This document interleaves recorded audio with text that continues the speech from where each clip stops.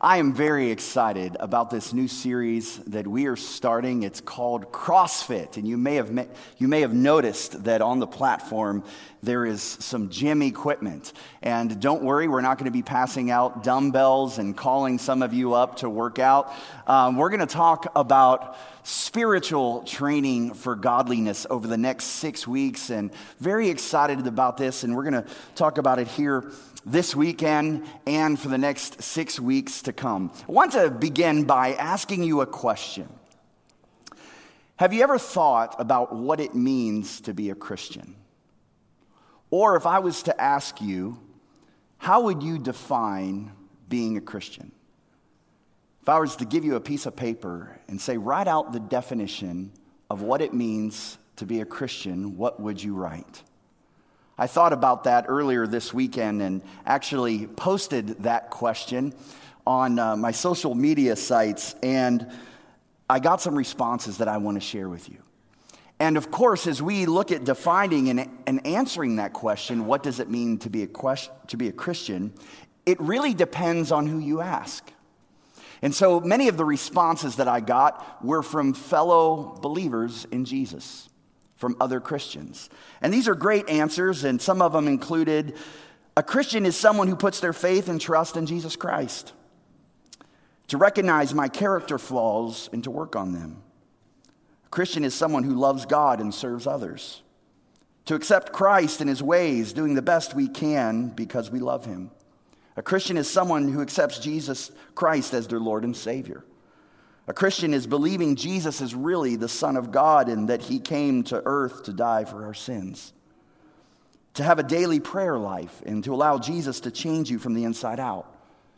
A Christian is someone who has a relationship or a friendship with Jesus. A Christian is a person who loves others. A Christian is someone who knows Jesus. Those are all really good answers. And it can be hard to define, but as I said before, it really depends on who you ask. I want to read you one other definition. And to be frank, this one will probably be hard for all of you to hear. Because this definition comes from a person who was a former Christian and no longer identifies themselves as a Christian. When I posed the question, I said I wanted to hear from those who were part of the faith and who weren't. This is a dear friend of mine that I've known for years, and they messaged me, and I asked their permission if I could read this. So again, this is from a former Christian. This is how they would define it. To be a Christian means there is only one right answer for everything. If you choose to live your life any other way, you are not worthy of living, and you will burn forever in eternity. You must not hang out with non-Christians, for they will impact your faith. You must judge them harshly for not living their life the same way. You must hate the LGBTQ community the most. For loving someone with all your heart, if they are the same gender, is a sin. And how, quote, terrible it is for a child to be raised by same-sex parents. Parentheses, this was a quote from one of my family members. And to be a Christian means that women are inferior, that your life purpose as a woman is to serve your husband and be submissive to him.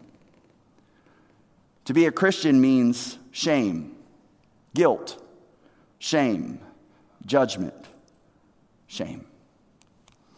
Now, we're not going to discuss and break down the theological doctrine of that comment. But as I told you, it depends on who you ask. And the reality is that as Christians, we can really agree on the definition of what it means to be a Christian, but I think you would all understand that we live in a world where there are those outside the community of faith that have a definition for us as self-identifying Christians. Have you ever wondered where the word Christian came from? Did you ever wonder about that? Well, I'd like you to know that the word Christian, the Bible gives us where the word originated. Let's look at this together. In Acts chapter 11, if you have your Bibles, you can look at this. This is where the word Christian is first introduced.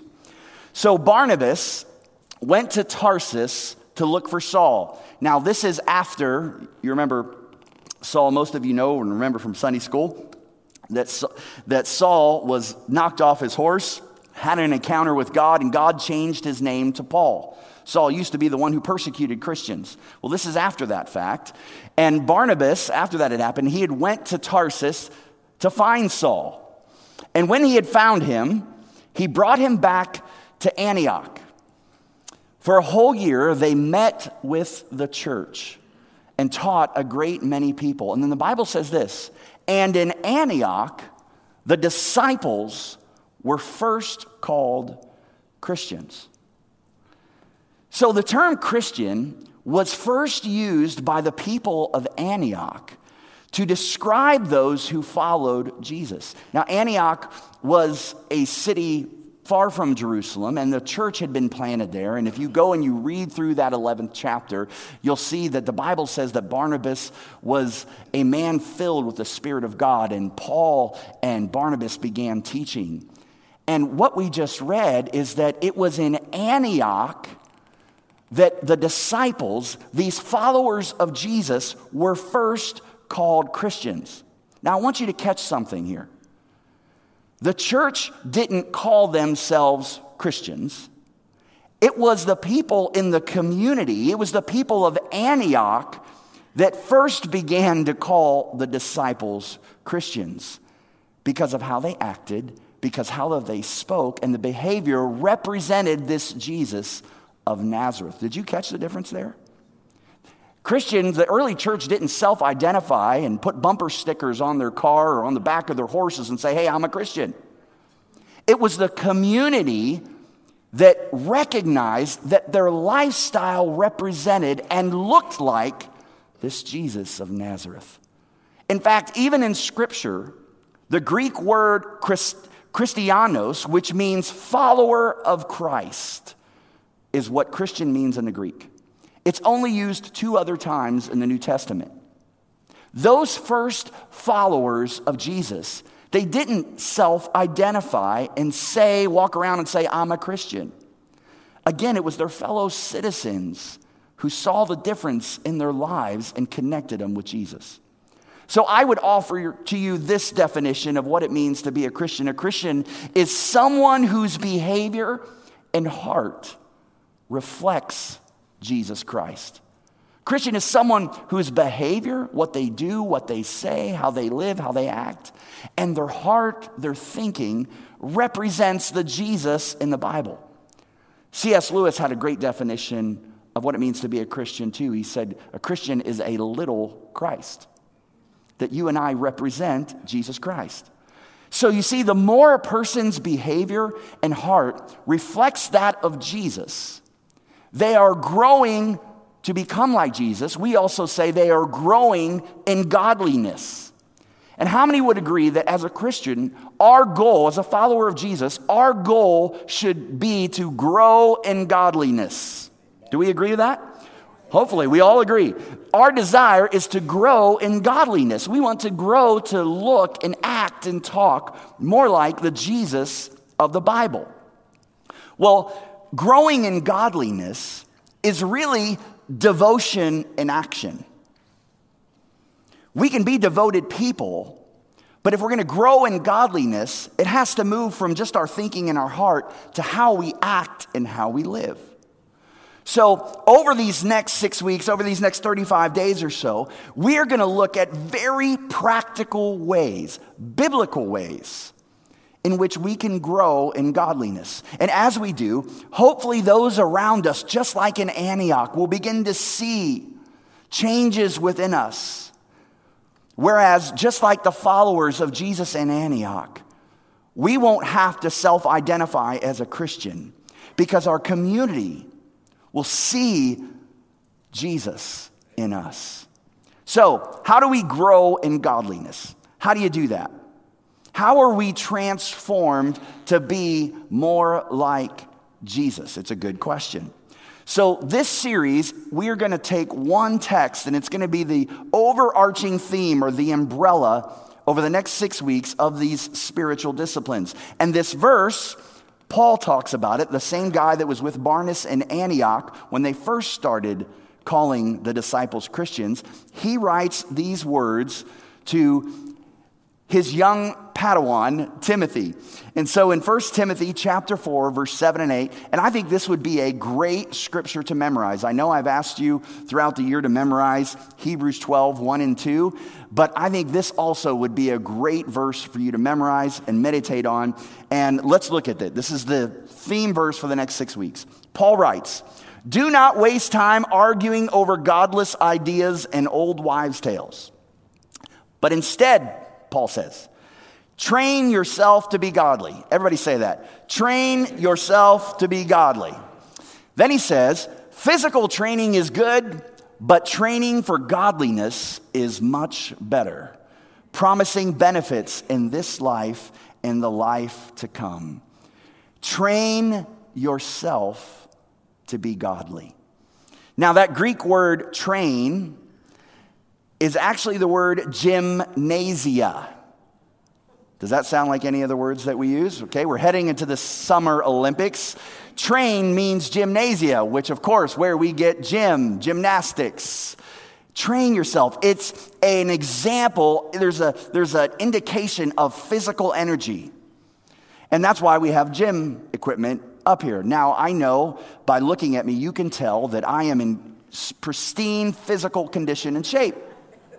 And that physical training is something that I do regularly. My wife's going to call me out on that one. Well, you understand, and many of you do understand, that physical training, how many know that requires discipline? Okay? You can want to be physically fit all you want. But unless your tail gets up out of bed in the morning or late at night and goes to the gym, you can want all you want, but it's not going to happen. You have to be disciplined in physical training. The formation of healthy habits and routines that strengthen your body and cause you to go in strength. In fact, it's not just true with physical training. It's true with anything that you desire to grow in. Some of you are incredibly gifted in your job and your careers. And my guess is that you just didn't decide one day you wanted to be an accountant and you were a great accountant the next day. Or a chemist. Or an engineer, or whatever it is that God has called you to do. No, you probably studied, you got a job, you had training, you went to school, you read, you learned, you trained yourself, you were disciplined in your craft. Many of you have hobbies. Our former pastor loves fishing. My guess is he had to fish to become a good fisherman. Now, I can't testify to whether he's a good fisherman or not, but I've seen some of the pictures and he looks like it. I love to golf. Well, the only way you become better at golfing is by golfing. So whatever hobby it is that you do, if you want to run a marathon, you don't just go and run 20-some miles one day. You have to train and prepare for it. How many know if you want to be a good parent, you have to be disciplined in parenting? So whatever it is we do in life, whether it's physical training or hobbies or your career, something you want to gain experience and skill with, you have to be disciplined, and I think we all understand that. There are no shortcuts. There's no shortcuts. It simply takes dedication and discipline. However, we often put more effort and energy into those types of things than we do our own spiritual growth. Let me say that again. We often put more effort and energy into our career, into being a better parent, and there's nothing wrong with that, we should.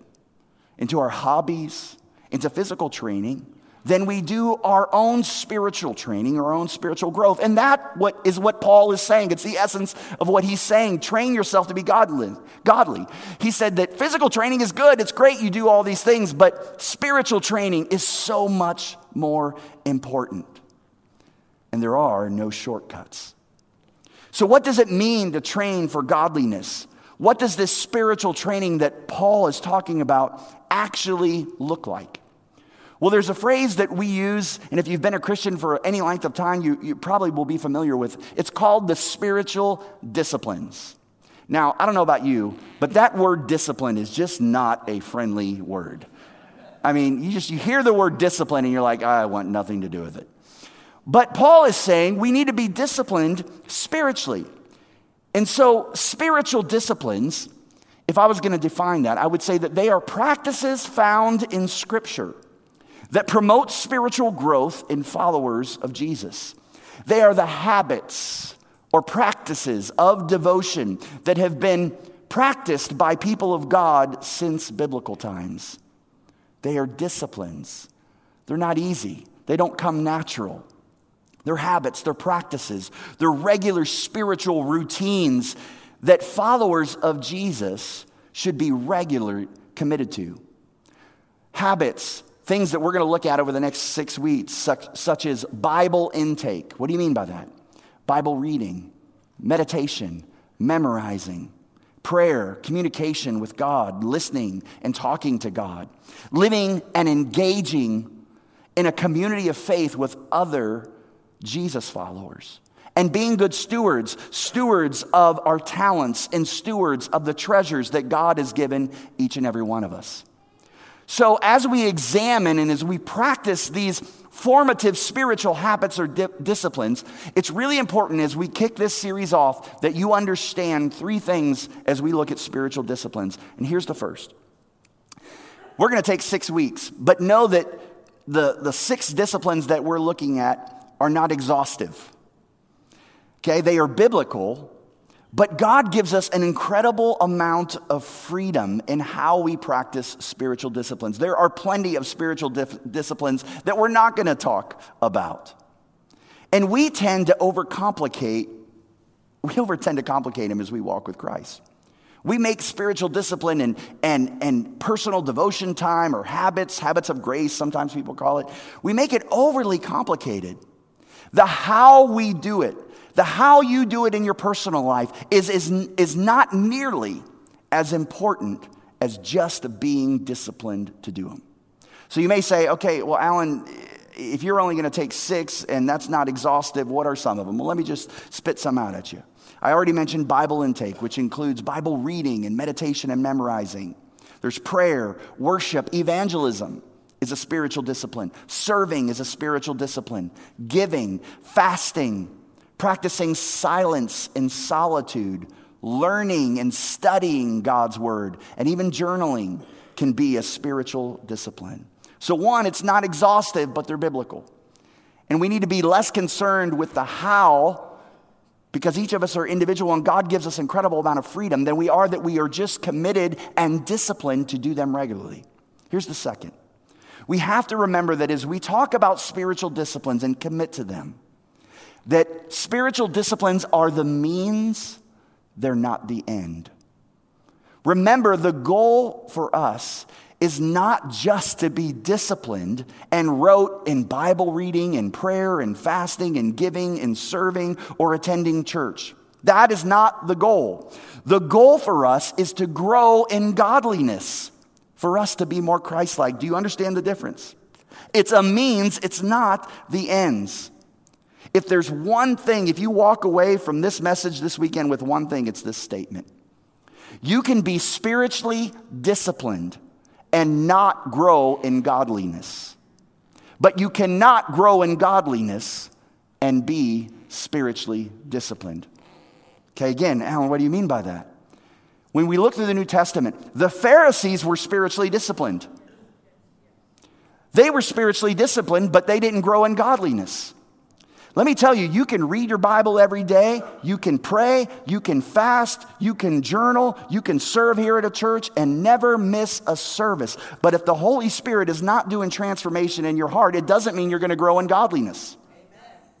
However, I do not believe, and I believe the Bible teaches, that you cannot grow in godliness without prayer, without reading God's word, without being good stewards to the things God has given you, your time, your treasure, your talents, and without living in blessed community.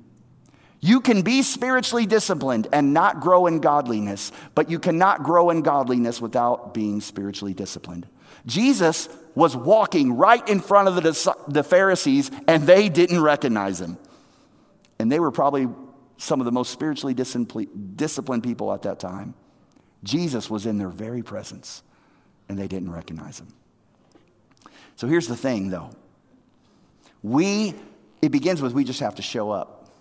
You got to get up and go to the gym. Showing up is half the battle. And I'm going to call that abiding in Christ. So if you will, this is the first discipline and the most significant discipline as you get going, as we go through this in the next 6 weeks, that all spiritual disciplines or practices begin with making the commitment to abide in Christ, to abide in Jesus. When we abide in Jesus, we are regularly connected to him through these habits of grace, and our lives begin to produce godly fruit. Let me explain by this. Jesus says this in the book of John. Jesus says, abide in me and I in you. Abide in Jesus. And if we do, well, he says a branch cannot bear fruit by itself unless it abides in the vine. Jesus says, neither can you unless you abide in me. We have to show up. And so when we talk about personal time of devotions or being spiritually disciplined, or when we finish the message, I'm going to talk about finding a time and a place that is regular, forming habits. I'm talking about abiding in Jesus, showing up and being faithful and committed regularly to saying, Jesus, I'm here. I want to abide in you. I'm connected to the vine. Here's the third one, and this may be the most important one to remember. Developing spiritual disciplines is our responsibility. No one can do it for you. It's your responsibility. It's on you. But it is the Holy Spirit who enables our transformation. You have to show up. But just because you do the spiritual disciplines doesn't necessarily mean that transformation is going to happen. It's not by doing the spiritual disciplines that you're transformed. It's in doing so, the Holy Spirit will be the one that brings transformation. The Apostle Paul writes of the Holy Spirit's role of transformation in our life when he wrote his letter to the church in Galatia. I want to read this to you before they put it up on the screen. Paul in Galatians chapter 5, verse 16, he says to the church, so I say, let the Holy Spirit guide your lives. Then you won't be doing what your sinful nature craves. The sinful nature wants to do evil, which is just the opposite of what the Spirit wants. And the Spirit gives us desires that are opposite of the sinful nature desires. These two forces are constantly fighting each other. So you are not free to carry out your good intentions. But when you are directed by the Spirit, you are not under obligation to the law of Moses. So, he's talking about it's the Spirit that grows us and leads us in godliness. Are you with me? What's the opposite of godliness? Our sinful nature. And Paul just, as I just read, these two forces, our sinful nature and growing in godliness, are against each other. So before we talk about what godliness looks like, Paul tells us what the sinful nature is, what godliness isn't.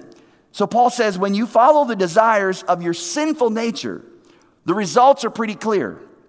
Here they are: sexual immorality, impurity, lustful pleasures, idolatry, sorcery, hostility, quarreling, jealousy, outbursts of anger, selfish ambition, dissension, division, envy, drunkenness, wild parties, and other sins like these. Now let me tell you something. You know what we often do as Christians? We read through that list, and which ones do we tend to highlight? Yep, sexual immorality, that's sinful. Impurity, lustful pleasures, sorcery, Let's see here. Drunkenness, wild parties. Let me read you some of the other ones that Paul says are also our sinful nature, that are not godliness. Quarreling, jealousy, selfish ambition, dissension, division, and envy. It's the opposite of godliness. But he also says the Holy Spirit produces this kind of fruit. So as we abide in Christ, as Jesus said in John, when we are connected to him, where he's the vine and we're the branches. We can't produce any other, the only fruit we can produce is the sinful nature. But here's the fruit when we abide in Jesus. The Holy Spirit produces this kind of fruit in our lives: love, joy, peace, patience, kindness, goodness, faithfulness, gentleness, and self-control. That is the fruit that abiding in Christ produces. That is what it means to be godly. That's what growing in godliness looks like.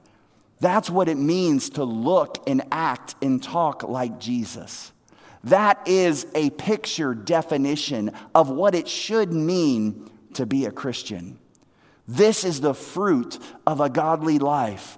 And this fruit is produced by the Holy Spirit through the practice of our spiritual disciplines.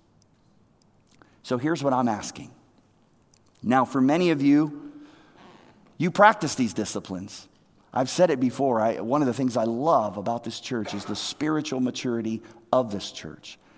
And I believe that the spiritual maturity that a lot of this congregation has is because you are faithful to the spiritual practices and disciplines.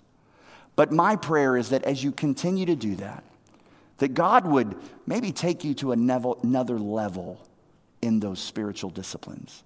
Maybe that you would expand. Maybe for some of you, you've done it for so long and it's become rote or boring. And my prayer, and I believe that by faith, God is going to stir something new. And for others of you, it's been a bear and you've been beat up by guilt because you have in your mind what your devotions are supposed to look like or what spiritual disciplines are going to look like. And for others of you, you just never thought about it. And I want you to know today that you have to be intentional.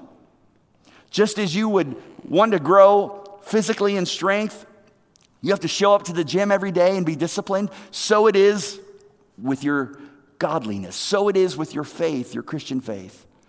So over these next 6 weeks, I'm asking that as many that will, you would commit to 3 things. 1, you would commit to abide in Christ each day. What do you mean by that?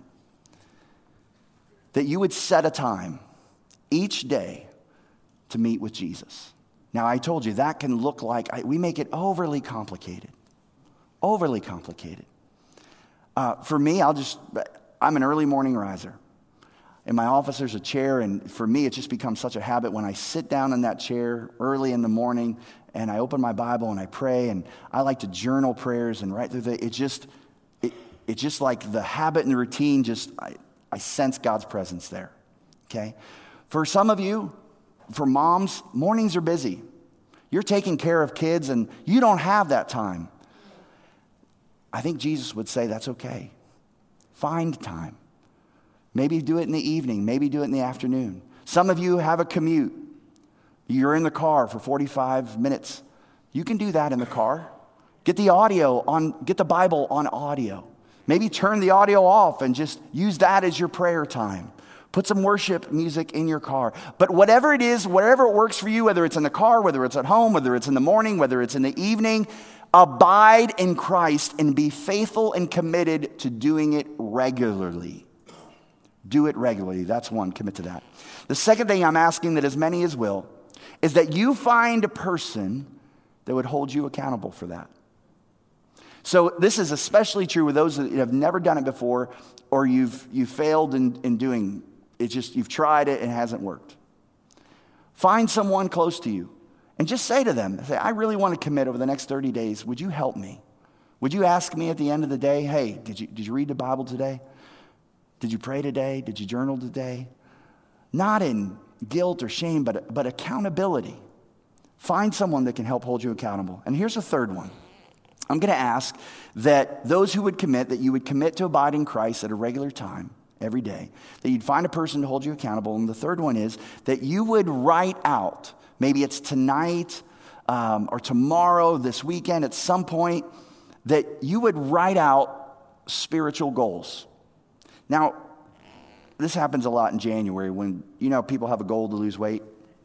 Okay? What do they typically do? They take a picture. a before and after picture. I'm not asking you to take any before and after pictures physically, but I want you to get that picture in your mind spiritually. And why do they do that? They want to see the end result. So they have this picture here, and then afterwards, they're hoping that their body looks different.